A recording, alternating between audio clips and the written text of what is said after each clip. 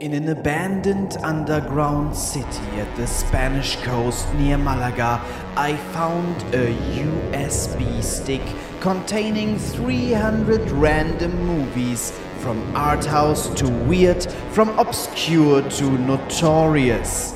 Now, in lockdown, it is time to watch and discuss them all in an international podcast project. 2 Turks and a German, 2 filmmakers and a mystery man. Welcome to Mytserium Pictorum. Mytserium Pictorum episode 17. This time we're talking about the movie SUPERMARKT by Roland Klick with our guest Christoph. Not only does Christoph work on post-production for some of the most exciting international projects imaginable, he also died in the first scene of our movie Leon Must Die. Apart from that, Christoph is an accomplished maker of music videos, mostly for Hamburg-based bands under the name Krille. Look them up on YouTube, they are really great. He even made one music video for my old band E123 called Manche von uns. Christoph, have you made like a music video lately? Yeah, I'm working on several things. There is a lot coming up, but at the last time when it was snowing in Hamburg, I grabbed the camera and asked a friend of mine who's in a band, and so we shot a very small but very nice video for them, which will be released soon, and it's called Stern by Team Drama, and I will show you when it's ready. I am looking forward to it. Did you shoot it outside in grimy Hamburg locations? No, I just went on a walk, but it was really nice to have this Hamburg in snow, which is so seldom, especially in the last years, that it's like one in a lifetime opportunity. Yeah. Yeah, that sounds great. I can't wait to see it. Just in general, I forgot to do this. Who are we? Nisan, who are you?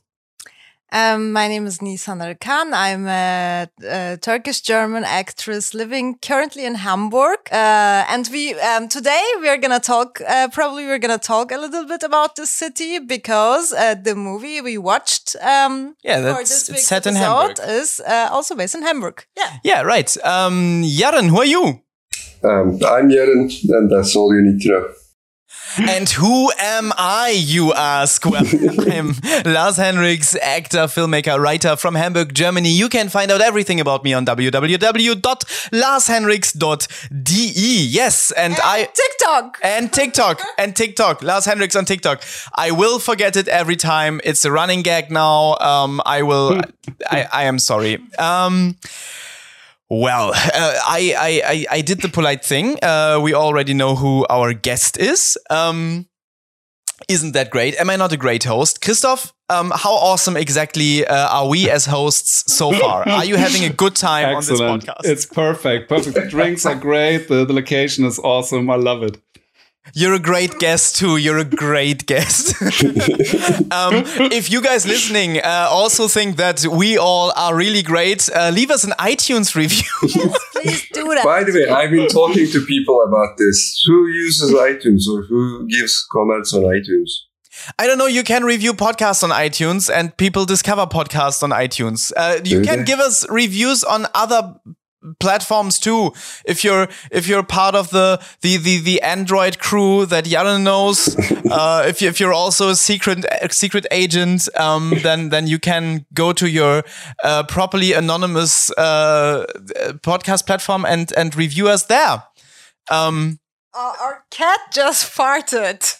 That is important information. Christoph, where do you get your podcasts?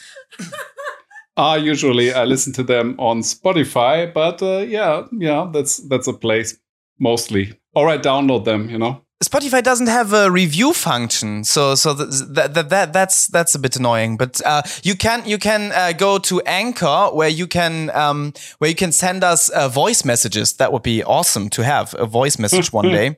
Yeah. We love feedback on this podcast. We did get some feedback last time. We did an episode of a movie by Godard, and And I got a bit angry on that episode, and that kind of made me the most hated man on the subreddit True Film for a day, because I opened a thread called "Who can help me find a reason to like Godard?" And I linked to the episode and to my review of the movie, and the consensus read that I regrettably, in my life, only have watched mainstream films. I know nothing about cinema. I don't like to have my views challenged. I'm also probably very, very conservative. Which is why I didn't like, apparently, Godard's fantastic left-wing communism. That was a weird experience. But if you're here because you have discovered this podcast that way, because that thread was definitely trending, then hello and welcome. I don't know if my way of promoting this podcast is effective promotion, but yeah, that just by way of housekeeping. Now let's talk. At least it gets reactions. Yeah. At least we get in a way. At least we get a raise out of people, right? But let's talk about the movie at hand. Christoph, tell us about your relationship to Supermarkt. Why did you choose it? Well, I've seen it like 10 years ago, and at that time there was this documentary about Roland Click was released, and I just wanted to rewatch it because when I saw it at that time it was good.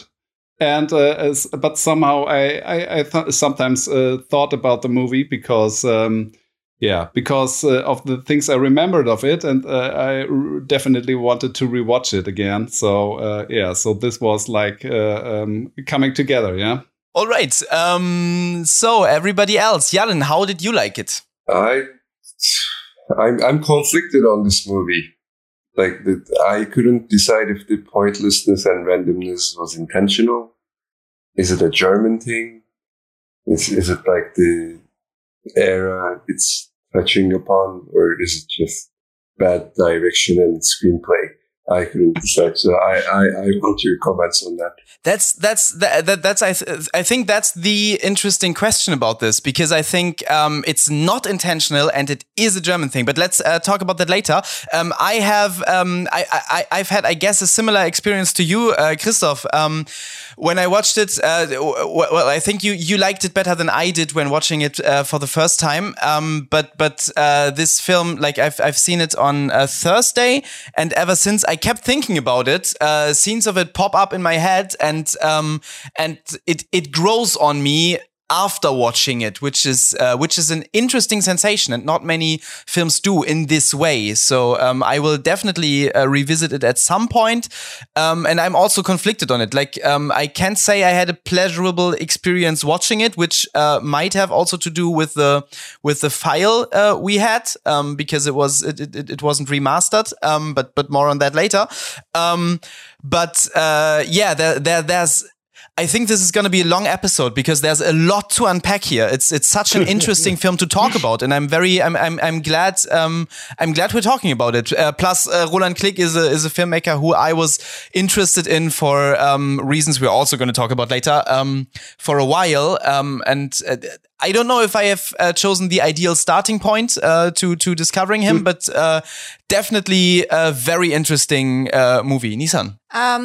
I honestly wished we would watch it with subtitles, because yes, as Lars already mentioned, there was something wrong with the file, or no, I think there wasn't something wrong with the file. It's just there's a remaster out that has better sound, but this was a good file. Like it was high quality and everything, but the sound mixing was off. Yeah, I had really difficulties, even it was in German, to understand them sometimes. But it reminded me of from the style of the Polish movie we watched from Kieślowski, which was also how do you call it again? Social realism? Social realism. Or socialist realism? I don't know. Yeah, but me too. And I like that. but I wasn't so into it by this movie. But it must. It may be. I as I said, I really had difficulties to understand them. Yeah, I want to talk about that later too. There seems to have been like a school of proto-mumblecore going on in Hamburg in the 70s, because there's other filmmakers, at least one other filmmaker who did the same thing. Christoph, when you watched it for the first time, how did you watch it then? Was it in the cinemas? No. Back in the days, I watched it on DVD, and now it's at, I guess it's called Film Friend from the Bücherhalle. there is a pretty good scan and audio quality where you can watch it, I guess, for free. Yeah, so yeah, it's nice. Yeah. Yeah, that's a great platform anyway. By the way, Film Friend. At least you should also check it there. They don't always have the original versions of everything, but. Especially if you want to watch some German stuff and you have a library card, a German library card, then that's really a helpful site. But you did watch the documentary back in the day? Yeah, I guess I watched it as well. So also I know a bit about Roll and Click, and also there's this. There was another documentary about him, and where he's only like a monologue being interviewed. And I also rewatched the parts about SUPERMARKT after I saw this movie again. So so I wanted to understand a bit more about how he approached the film. Yeah, so right. Yeah. I can't wait to hear all about it because I haven't seen the documentary.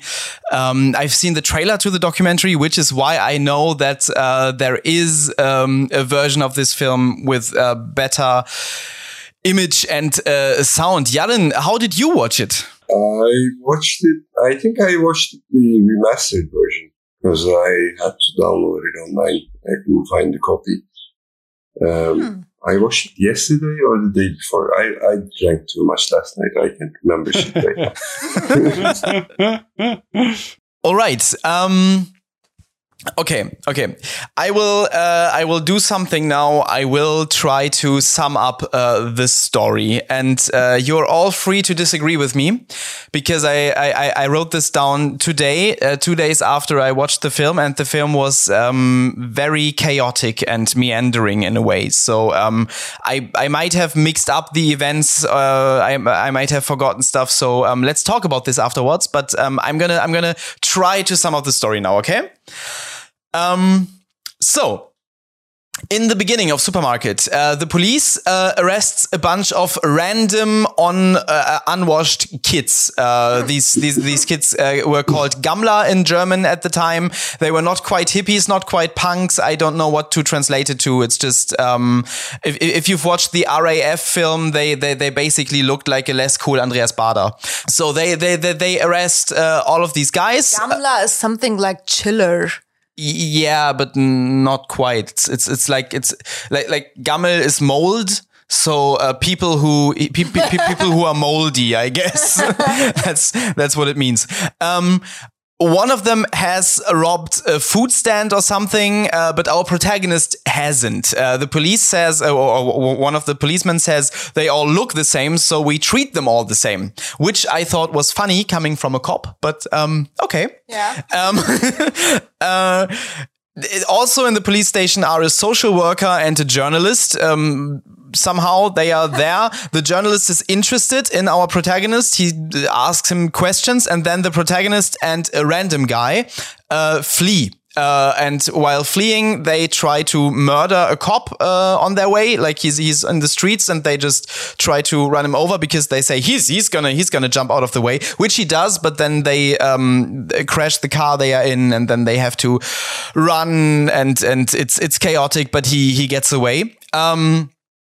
He's never very clever or nice, our protagonist, right? But he also doesn't really have difficulty escaping the police most of the time. Our protagonist then meets a pimp. He gets a gun and then he goes away. And I didn't understand this scene. For example, I thought first the journalist and the pimp are the same person because they looked similar. They really didn't, but it took me really time to figure it out that they're not the same person. yeah, they looked like completely opposite. Like because it was so dark. I don't know. I really, I agree. Yeah, with that. yes, thank you. really. They didn't look. Not that they look similar. The movie is super dark, and they show you each character maybe 5 seconds within the first. The movie is very dark. 10 Yes. minutes. Okay. So then there comes a scene like after he meets the pimp and the pimp sends him away. They don't really say what he's supposed to do, and the pimp is waiting in like a huge hall, and he's waiting. And waiting, and it goes on for a while. I didn't really understand that scene. Then 2 people come up. Oh, really? I mean, that's. Do you know the Wandelhalle from the? It was right. Yeah, it's like the main train station. Yeah. Yes, That's how it yes. looked earlier. That's how it looked in the 80s and 90s, even. Yeah. That was an amazing thing about this film, and I kept saying that like I was staring at the backgrounds trying to figure out which part of Hamburg was which, we were debating if that was the Wandelhalle, but it looks so different now. I didn't think it was amazing. So yeah, the guy waits in the Wandelhalle for a while. So if you live in Hamburg, it's an interesting scene because you can try to figure out what that is exactly. But apart from that, I didn't really get it. Then our protagonist gets into a brawl. I don't really know why, and then a gay guy picks him up, and apparently that has been the plan all along. Apparently he was supposed to go with the gay guy who was rich and to rob him. The gay guy finds that out because they get naked and get into a bathtub, and he leaves his gun because as I said, our protagonist is stupid. But also so lucky. Well, he's not so lucky now because then the gay guy proceeds to rape him. Yeah, well. And then happens. Yeah, and the gay guy is very rich. Our protagonist stays the night, but leaves the next morning. The rich guy's mother is there when he leaves and says, "My son is gonna be back soon. Why don't you wait around?" It's weird. So weird. Yeah. After that, he meets a drunk hooker who gets assaulted on the street by a group of guys, and he just sort of watches. Because he's really not a hero. Then he goes to live with the journalist he met in the police station. Our journalist has a girlfriend who's mostly naked. And I don't know why he takes in this guy who doesn't do anything, who's just a parasite, but he does, and he's really determined about this. Parasite is a good name for Gamla too, actually. Yeah, that's true. And the a special word in America for this word, like a bum or like I mean, how are the guys called? These guys who ride on trains in America over the whole continent. I don't know. They have a special name. Yeah, I guess that. Yeah, right. Yeah. Okay. Yeah. Okay, that's not exactly the definition. Yeah, you're right. Okay. But I think bum is pretty spot on. So something like that, but I don't know if there's really an exact English word, but bum, I guess, is the closest. So the journalist takes his bum friend to a restaurant. And our protagonist thanks him by stealing his car. He steals his car and takes the hooker to the beach, where they spend a nice day with her son. It's pretty random. Then he gives that car to the pimp afterwards. Then he stays the night at the pimp's place in an abandoned house, and the next morning he steals the car back. It's weird. And then he goes back to the journalist. Then there's a scene in which the journalist's boss talks. That's it. That's the scene. But the boss is played by Alfred Edel, who I don't know. It's fun to watch Alfred Edel. Then the journalist's girlfriend leaves because she doesn't want the bum to live in their home anymore after he stole from them and is a complete parasite and is dirty and everything. And the journalist is so determined on having this random guy live with them that he lets his girlfriend leave. Then he takes our protagonist to the job center, where people try to arrest him for the attempted murder of the cop. Our protagonist runs away, runs to the rich gay guy and murders him. And And then he decides to rob a supermarket together with the pimp. They do that. They want to rob a money transport that goes to the supermarket. They completely botch the robbery. They are the worst worst robbers you've ever seen. They fall into a heap of trash and everything, and then they accidentally take a hostage. They take the hostage to their abandoned house, and now starts my favorite part of the movie. Which plays a bit like a horror film, like these two hapless gangsters. Then the hostage who tells the one gangster that the whole city is looking for our protagonist because of the murder of the gay guy. Then the hostage tries to run away. The pimp goes after the hostage, kills the hostage. Then our protagonist kills the pimp, which again, dick move. Then the hooker snitches, like he had made a date with the hooker where he was supposed to pick her up, and then they were supposed to flee the city and start a new life with all the money he got now. But that's not going to happen. The last shot shows him walking towards their meeting point, and we know that the police is going to wait there for him. And that, by the way, is a great shot, and maybe the best visual in this film. By a DOP who went on to have a Hollywood career. He shot most of Paul Verhoeven's films. He shot RoboCop, for example, and Showgirls. That's the story. Did I forget anything? No, I don't think so. I guess that's it. Okay, yeah, it's quite convoluted, isn't it? It's all over the place. Everything happens to this guy. Yes. He survives everything without effort. Yeah. Christoph, did you have trouble understanding the film when you watched it for the first time? I remember that at the first time it was also that it was kind of I don't know how to say it, but that I didn't feel that this character would grow or something, But now that I thought that it was just like all the other people, they want to use him for their purposes.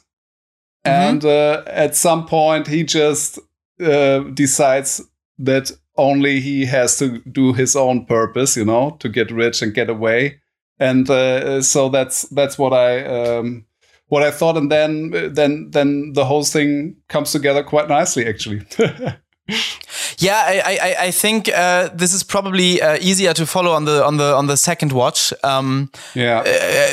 Because it's not structured, but I had mainly trouble understanding the journalist's motivation. Did I miss anything?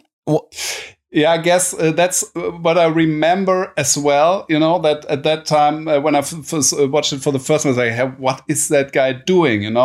But now it's kind of that I understand that he wants to do something good, but there's a nice backstory to this for this storyline. Yeah. And that is, at that time, lots of these young people, they were in institutions where they lived, and these were very tough and very rough on the young people. So all the political students said, okay, we would take you out of that institution, you live with us. And then they live with some families and the bums, they lived with, in this case, it's a journalist, but it were also lots of political students were doing that. And then they realized, okay, these people are not, these bums are not interested in our political motivations. They just want to hang around and live a nice life, They want to party and drink and all that stuff. And so all these problems arose, And actually, that did also happen to Roland Klick, because at one event he said in the documentary that he was telling everybody, you have to take the young guys in, and they have to live with you. And then suddenly this a young guy went on to live with him for 3.5 years. So Actually, that's the guy that our main character is fleeing with from the police department. That's actually the guy that lived with Roland Klick. Yeah, Roland Klick was the journalist. Basically, yeah. So yeah, interesting. Crazy. So now that we are. Yeah, it's really crazy, but it's great that you have so much backstory on Roland Klick, because he's actually an interesting character. He's actually a bit of an enigma in German cinema. Can you educate us on this man? Actually, at some point he was very en vogue. You know, he had 3 small hits, I guess: Deadlock, then Supermarket, and one other film I can't remember right now.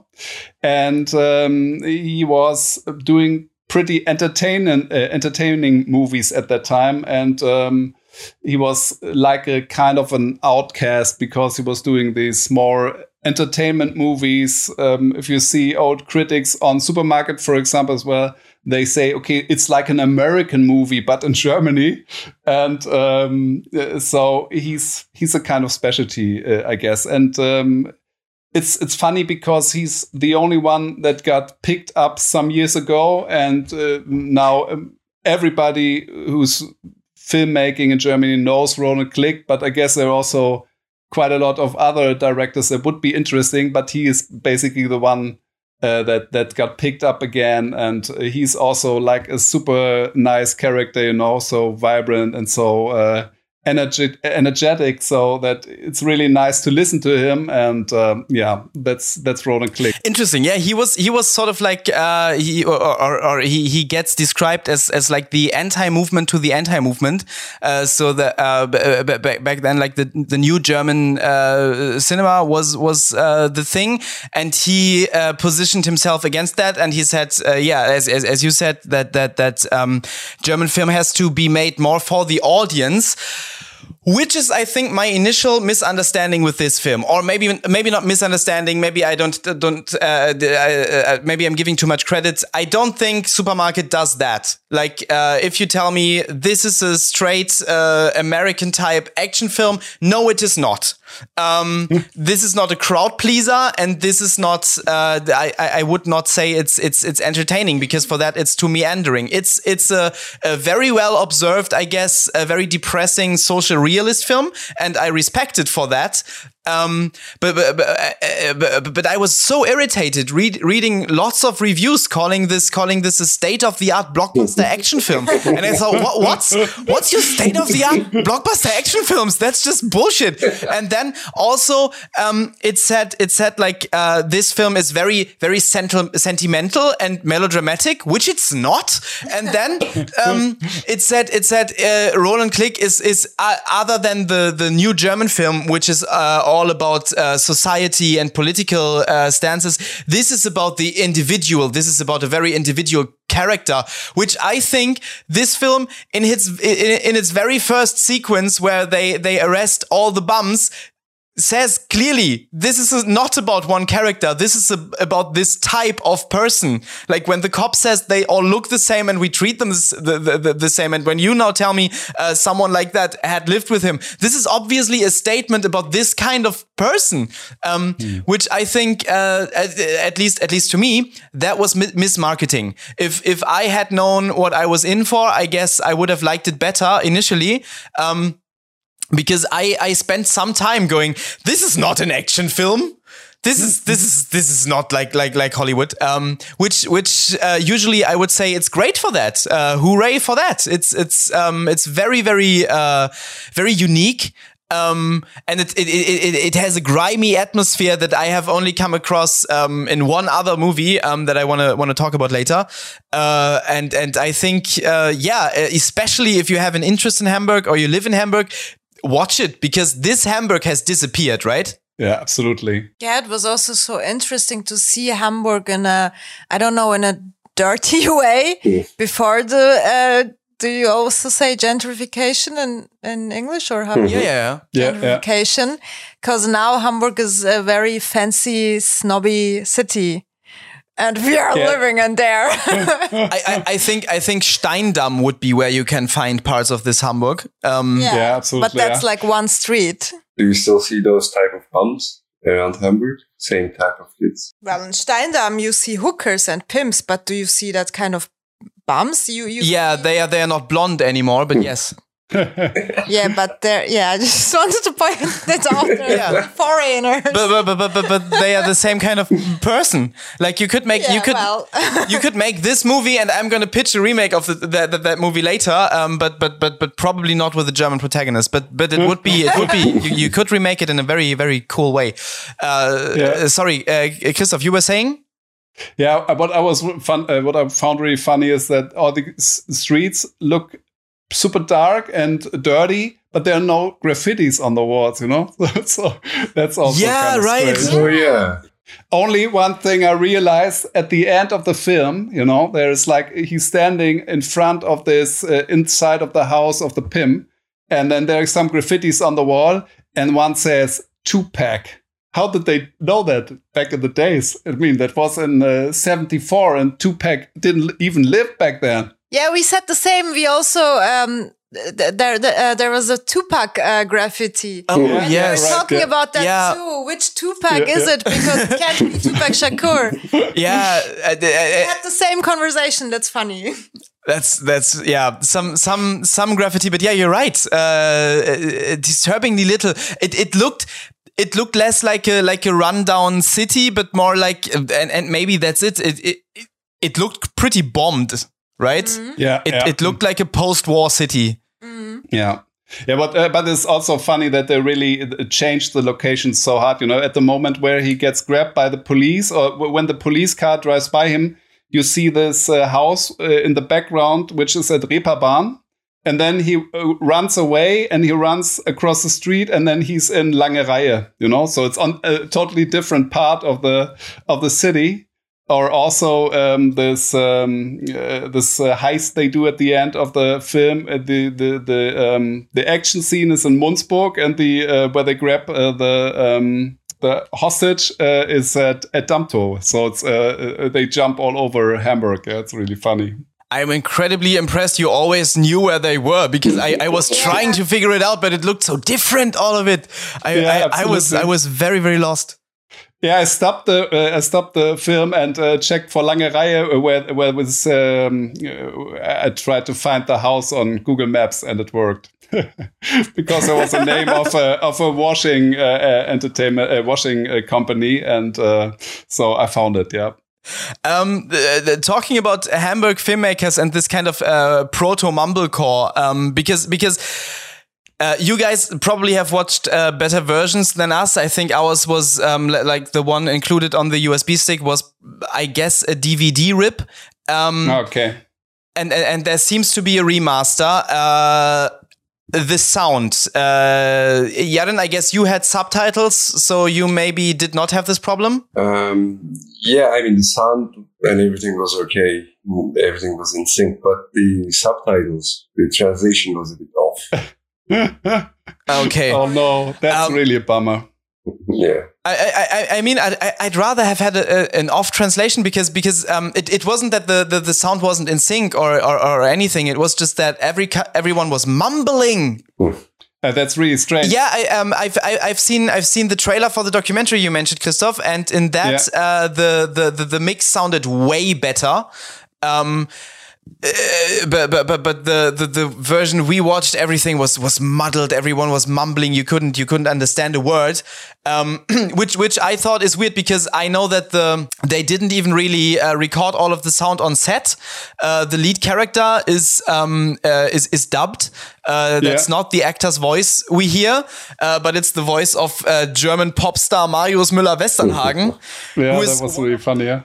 He's one of the most successful musicians this country has ever had, and this was one of his first jobs. But I didn't understand why he was dubbed. What I read was just also that he had a very bad voice, and that they re-recorded him with Marius Müller-Westernhagen. So they just redubbed that one character?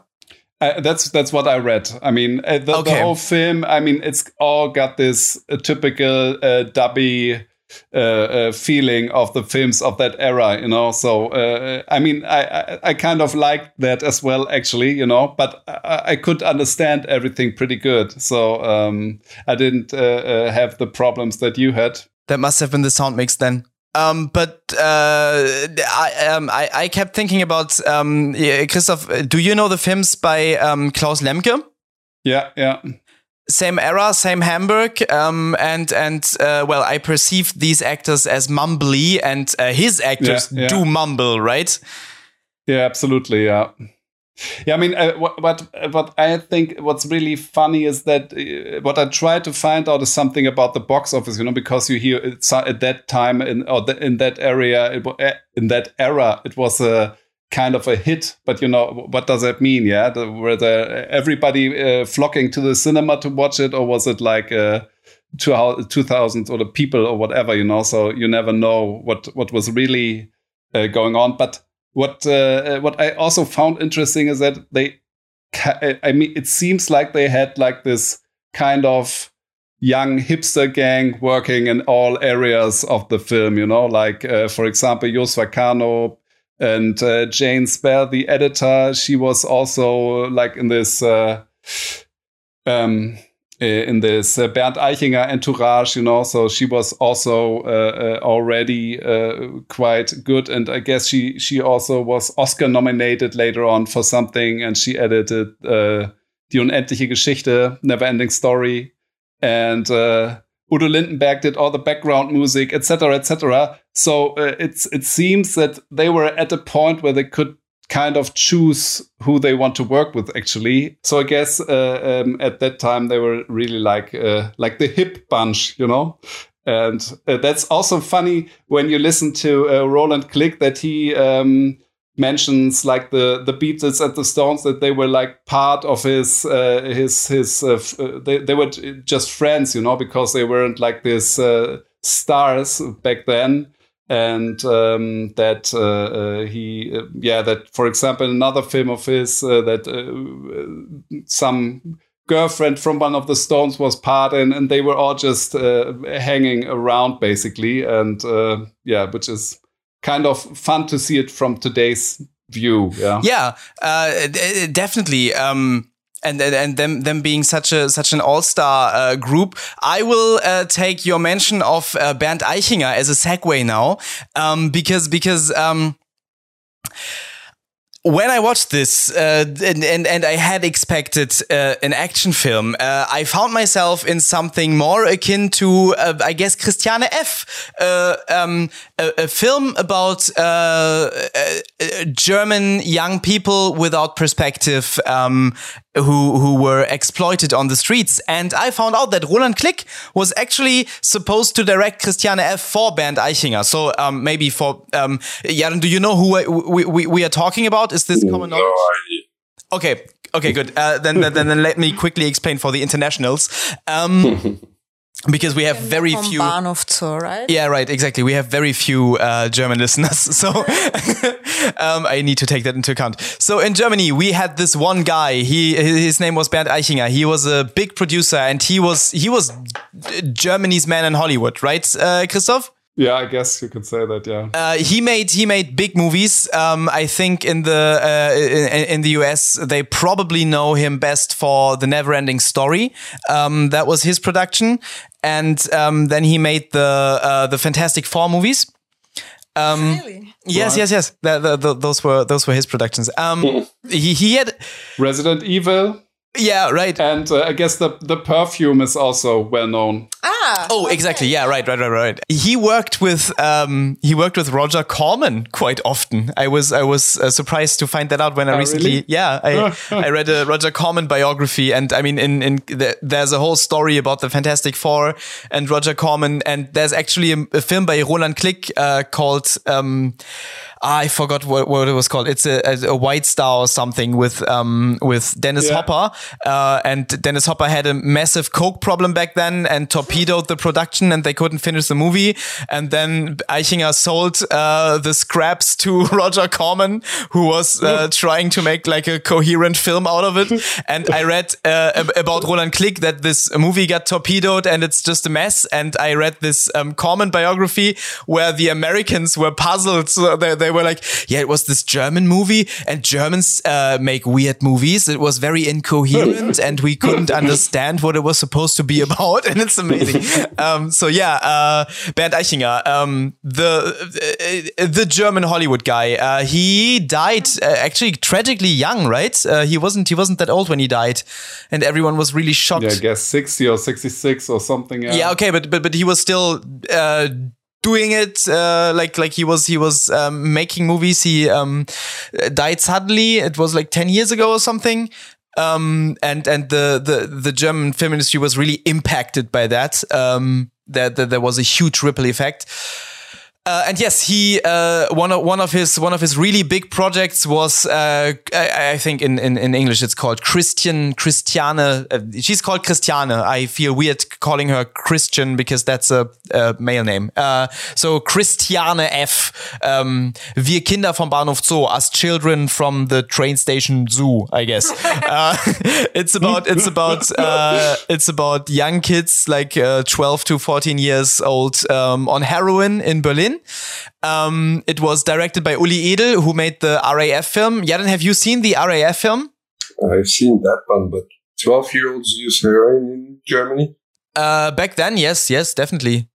Fun times. Christiane F. That's a true story too, and she's still around. She's, I think, doing art something. So wasn't that bad for her. She's almost 60. So kids, take all the heroin you want. Okay, let's ignore that comment. Take that back. Kids do not take heroin. Of course not. Roland Klick was supposed to direct Christiane F. And based on Supermarkt, I think he would be a great fit, because Supermarkt is basically Christiane F. without the heroin, but instead of that, some machine guns. It's a tragedy that he and Bernd Eichinger had a huge falling out 2 weeks before shooting was supposed to start, and Roland Klick was replaced with Uli Edel. I haven't seen Christiane F. Christoph, have you seen it? No, actually, I haven't seen it as well. But it was funny because I watched this interview with Roland Klick, and he was like, I was working with the rear junkies, and then he really found people from the streets, and they had been through all of this, and started living together with them and tried to find the story for the film. And I also read this Bernd Eichinger biography, and there they say, okay, this was all cool, but these people were just too old, and it was becoming just like a pimp has a hooker and puts her on heroin thing. And they said, yeah, this has to go with a totally different approach. So they really have to work with actors who were younger, because. And that's also something that I wanted to talk about in Supermarkt because I think that I was wondering, how old do you think the main actor is, or the main character? Yeah, they're definitely not a teenager. Yeah, I thought when I look at him, he's like 20, 25, maybe. Yeah. And I guess the age group he is writing about is like 16 to 18, or these bumps that. Yeah, in the beginning, when the police were talking about they all need like guardians or their parents to get them. Yeah, and I didn't understand it first. I was like, but they're 30. What guardians? they were scared of being put into a shelter or something, and I was like, why? Those are grown men. I was very confused by that. I'm glad you mentioned it. But I'm going to rewind and take the heroin as a segue to another film because you were talking about the realness that Klick attempted. And I think there is something to that. His films feeling really real. There's another German film that feels to me similar to Supermarkt. Supermarkt has this really grimy feeling, and you see all these. I think it's about the abandoned buildings too, like the buildings, the building the pimp lives in. To me, that has like a very, very certain. There's an atmosphere, and there's a kind of revulsion. I feel of these people. And there's another German filmmaker, Oskar Röhler. And he made a film, his feature debut. It's called Gentleman. Any of you ever seen it? I didn't. Yeah. You've seen it, Christoph? Yeah. I've seen it, yeah. Can you see where I'm coming from with the similarities? Yeah, a bit, yeah. So, Gentleman is probably the first adaptation of the novel American Psycho. It's an unauthorized one, but it's definitely American Psycho. It's filmed in an abandoned building, so there's a similarity. It also feels very grimy. It shows I guess a distinctive West Germany, even though I think it was made after the reunion, but I'm not sure. I was taking the junkie segue because the lead actor in that actually shoots up on camera in one scene. The guy died shortly after making the film, and that has too that has this hopeless feeling, which I think stems from the reality, which Supermarkt to me had too, maybe in a less visceral way, but Gentleman and this would be a very depressing double bill.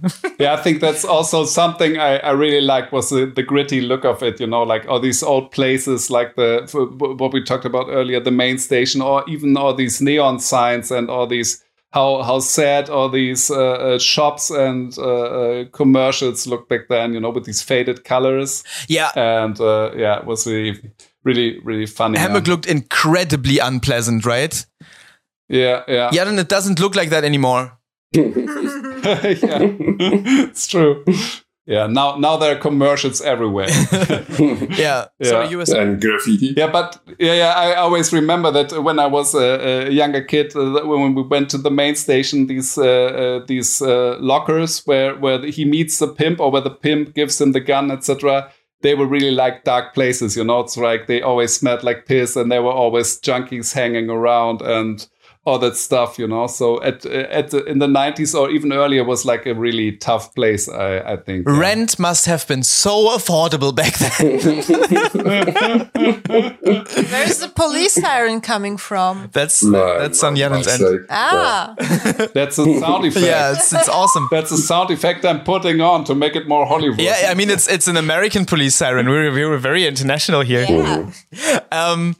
Christoph, have you seen Deadlock? I guess most famous Roland Klick movie? Yeah, I've seen it, but I don't remember it too much anymore. Okay, so do you like Supermarkt better than Deadlock, I guess? No, I mean, I seen it like 10 years ago as well. So, okay. I mean, it's kind of an Italo-Western, isn't it? So I really like the colors and the setting, etc. But I don't really remember too much of the story, actually. I haven't seen Deadlock, but I was thinking that maybe I should have started with Deadlock, because that looks more like a genre piece, and that was what interested me about Roland Klick. Everybody's saying he made these Hollywood genre pictures, which no, this isn't. I think Deadlock looks very. The look is striking, like this blue sky and the yellow desert and everything. After Deadlock, he got apparently Hollywood offers, which he turned down. Like Spielberg offered him some job. He turned those offers down for a very short and very short German feature career that was riddled with bad luck. I guess he shouldn't have done that. Maybe he was afraid of the success. Some people are like that. How it's gonna change him? I don't know. I don't know him. The only knowledge I gathered about him is that he is weirdly good looking for a director, or he was weirdly good looking. I will show you later. That's really not a good part for a podcast. Now look at an image. But you guys Google Roland Klick. Look at him when he was young. Look at him when he was making this movie. He looked like a model. But also, I mean, I can also send you these interview films later on. The one is on YouTube, and it's hard to really decide what kind of guy he is, because he's so positive and energetic, that he said, okay, this guy is always right, and you never see like the other side that didn't work with him. Because I also heard that he moved on to direct feature TV feature films, etc., and just stopped using his name, because he said, in Germany you can't do movies, so I will do TV films, and will just work like a usual director, Oh, really? Because I was reading an interview with him in the Welt, which was kind of recent. I think it was from 2014, and it said he hadn't made a film in 25 years. So he just moved on to directing under pseudonym. That's interesting. So honestly, that might be a legend. I mean, I guess we should look it up before we. No. Let's start this rumor. I want people to go and look for the lost Roland Klick films. I want this podcast to start that craze. I realize, talking about it and hearing about it, I keep liking it more and more and more. I didn't have a pleasant viewing experience, but it felt unpleasant on purpose. It's weird to me to know that it was not. It was supposed to be an action-filled crowd pleaser, which really it isn't. But if you maybe go into it expecting what it is, which is, I guess, a social realist film, a very unpleasant one, and a very depressing one, with a grimy atmosphere. And if you, in addition to that, have an affinity to Hamburg, then I would definitely say go watch it. Which I didn't think I would say, like right after watching it. It's interesting. This one is a grower to me. But Christoph, you said you had a similar experience, so I guess I'm not alone in this. Yaren, Nissan, how are your views changing? I was really happy to learn so much about it and about the scene in general from Christoph. And yes, I would definitely watch it again with subtitles. I was especially I really had issues with understanding it. So yeah, I kind of want to see the remastered version. I'm other than Godard, who we ripped to shreds last week. I am open to watching more films by Roland Klick. Yaren, how are you? Not so much, no. I think I had my share. It's enough. I mean, the parts about, how it affects you, the history of the city you're living in, and so on, the whole German cinema bullshit, it doesn't mean anything to me. So. Yeah, right. It's a very local thing. Absolutely, yeah. I can see that. You guys, I'm gonna do something now before we end this show. I'm going to pitch you a remake. Also, you had an idea for a film term, but I already forgot. That's later. Okay. That's okay. Before I've got one last thing before you start that, because one thing I forgot was with Jos Vacano, which is kind of strange now, is that this when the main character, he walks over the Reeperbahn and all these lights shine on him, Yeah. He just walks in front of the camera, and at that time, this was like absolute state of the art, that he had this optic that you could open so much up that you could film at night at the Reeperbahn. And that was, I heard there was like, everybody was talking about that like into the 90s, basically, which is super strange today, especially. And then, especially if I look at, Leon Must Die. Yes, we have that shot. We do have that shot. So I hope people are going to talk about it for 10 years too. Maybe Christian will go on to work with Paul Verhoeven at some point too. I do hope it for him. All right, so let me quickly pitch this updated version. It's a rambly pitch, but it's a rambling movie, so I guess it's just fitting. Because I thought this Hamburg has disappeared, and then I remembered my experiences on Steindamm. And all around the area of St. Georg, which is close to where the main station is, and I thought, well, no, it hasn't disappeared completely. Actually, I have been in houses like the one they sleep in, like the pimp and him. So you would have to set it all in Steindamm. And one of the problems I had with the protagonist was that I didn't understand why he was drifting so much. Like, why didn't he pursue some goal? Why was he so open to being used? Why did he just do everything everybody would ask of him? And I had this weird experience once, actually, Nissan, with your mom. I was in a shady bar with Nissan's mom, which is the thing we do sometimes. I was in a shady bar in this terrible part of Hamburg, like St. Georg, which is like this movie. And we were in this bar, and there were like tons of refugees. It was filled with young men who were obviously new.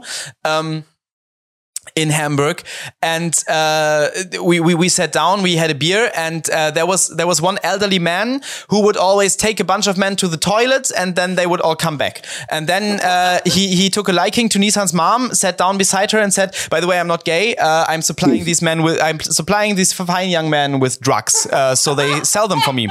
By the way, I'm Suleiman, and I would like to have your telephone number." Which was funny at that point, but then Suleiman was quite persistent, and we had to leave.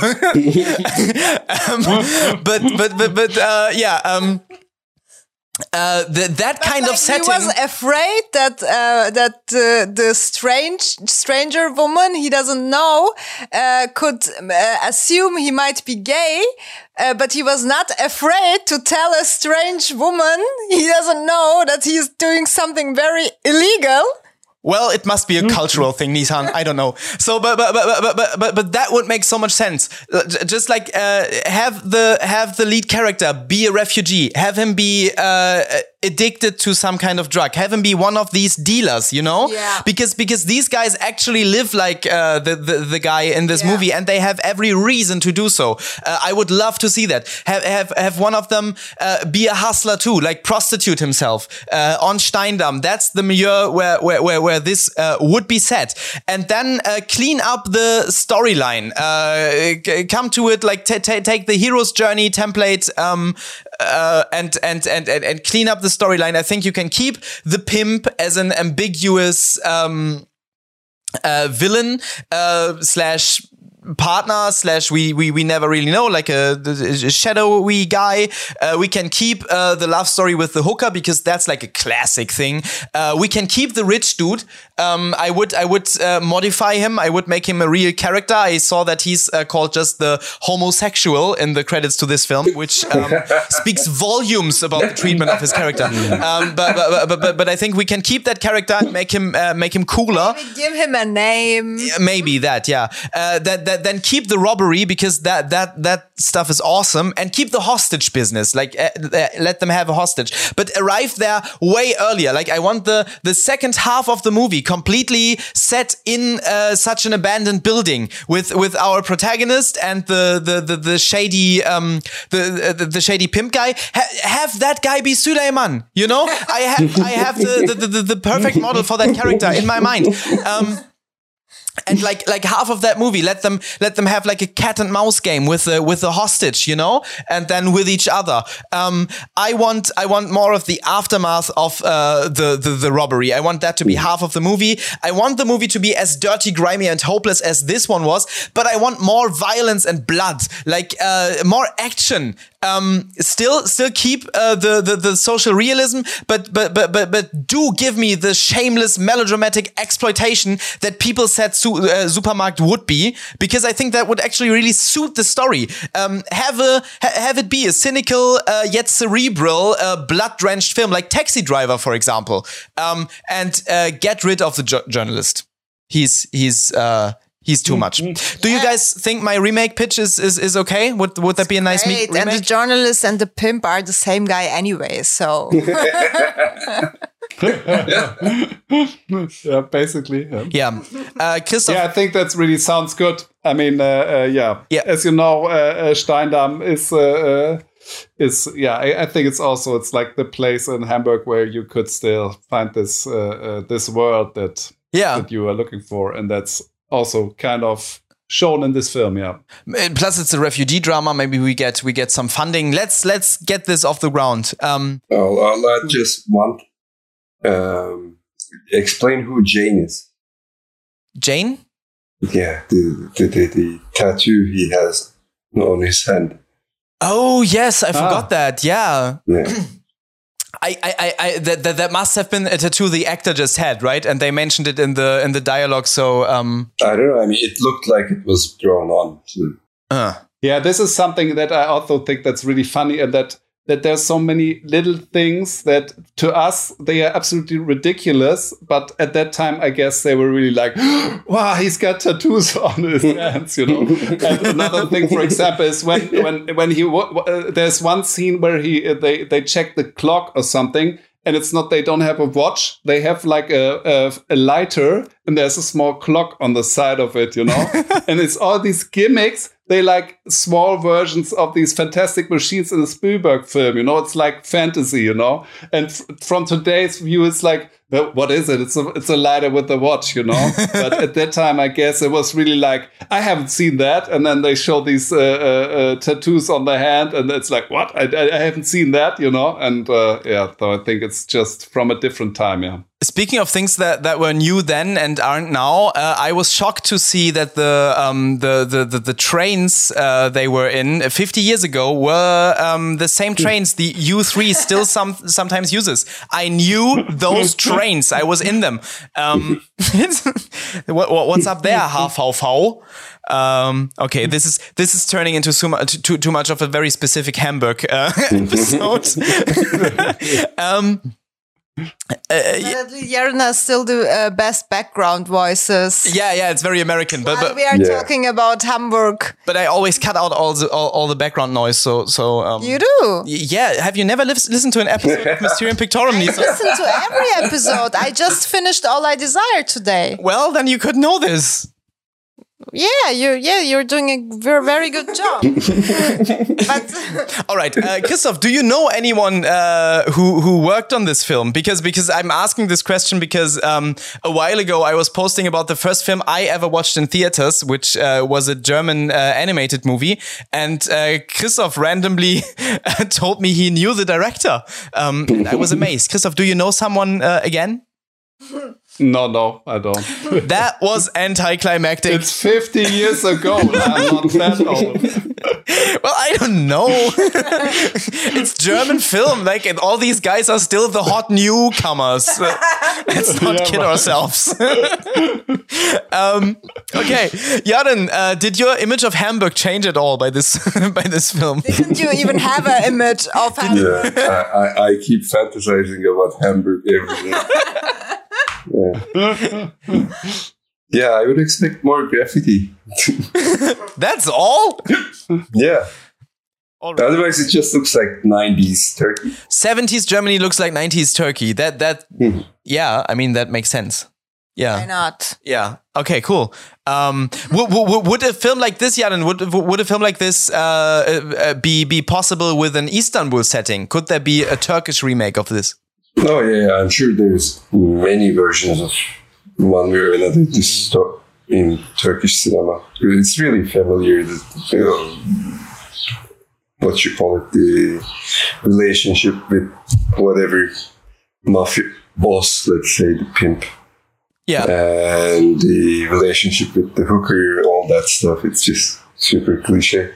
Yeah, I think the thing is, like, the story had all the familiar cliches, but they were never played the proper way, you know, which undercut the whole thing for me a bit. But at the same time, I don't think the film was trying to undercut that. It was weird. Something was weirdly not connecting. But I think it would be an interesting everything was movie. just happening. There was no. Yeah. which I was talking. It's very German. But also it's like undermining genre. Like that was a word that doesn't exist. It was subverting genre. You know, I talked about this. Like there are some art house films that are almost genre, but they don't quite make it, and that's what makes them special. Like Bergman did this a couple of times, and I get kind of angry about that and keep remaking the films in my head in the proper way, which is similar to my experience with Supermarkt. So there's a certain thrill in that, which I like. My term of the week would be poverty porn. Are you guys okay with that? Yes, it sounds great. Do you guys have terms of the week? No, I already knew about your poverty porn and I really liked it. So I only come up with the quote, not the okay, terms. So Jan, the quote? Well, as I said before, the translation was a bit shitty on the subtitle, so I don't know if this is the exact sentence they used. But the protagonist says to the pimp, "Sugar doesn't make you drunk, you idiot." Oh, yes. I think it was even translated properly, no? Okay. No. That was properly. Yeah. No. Yes. Yeah. Sugar doesn't make you drunk. I remember that scene. That was right before the robbery. Yeah. And now everything is ruined. It's nice. Good quote. Okay. Next week we're going to watch An Elephant Sitting Still. Cool. And then we're going to have more guests in the future because Christoph, thank you so much for doing this. This was a lot of fun and very insightful, and I love having guests. I think our podcast really benefits from that. Yeah, and so let us know if you want to join us again.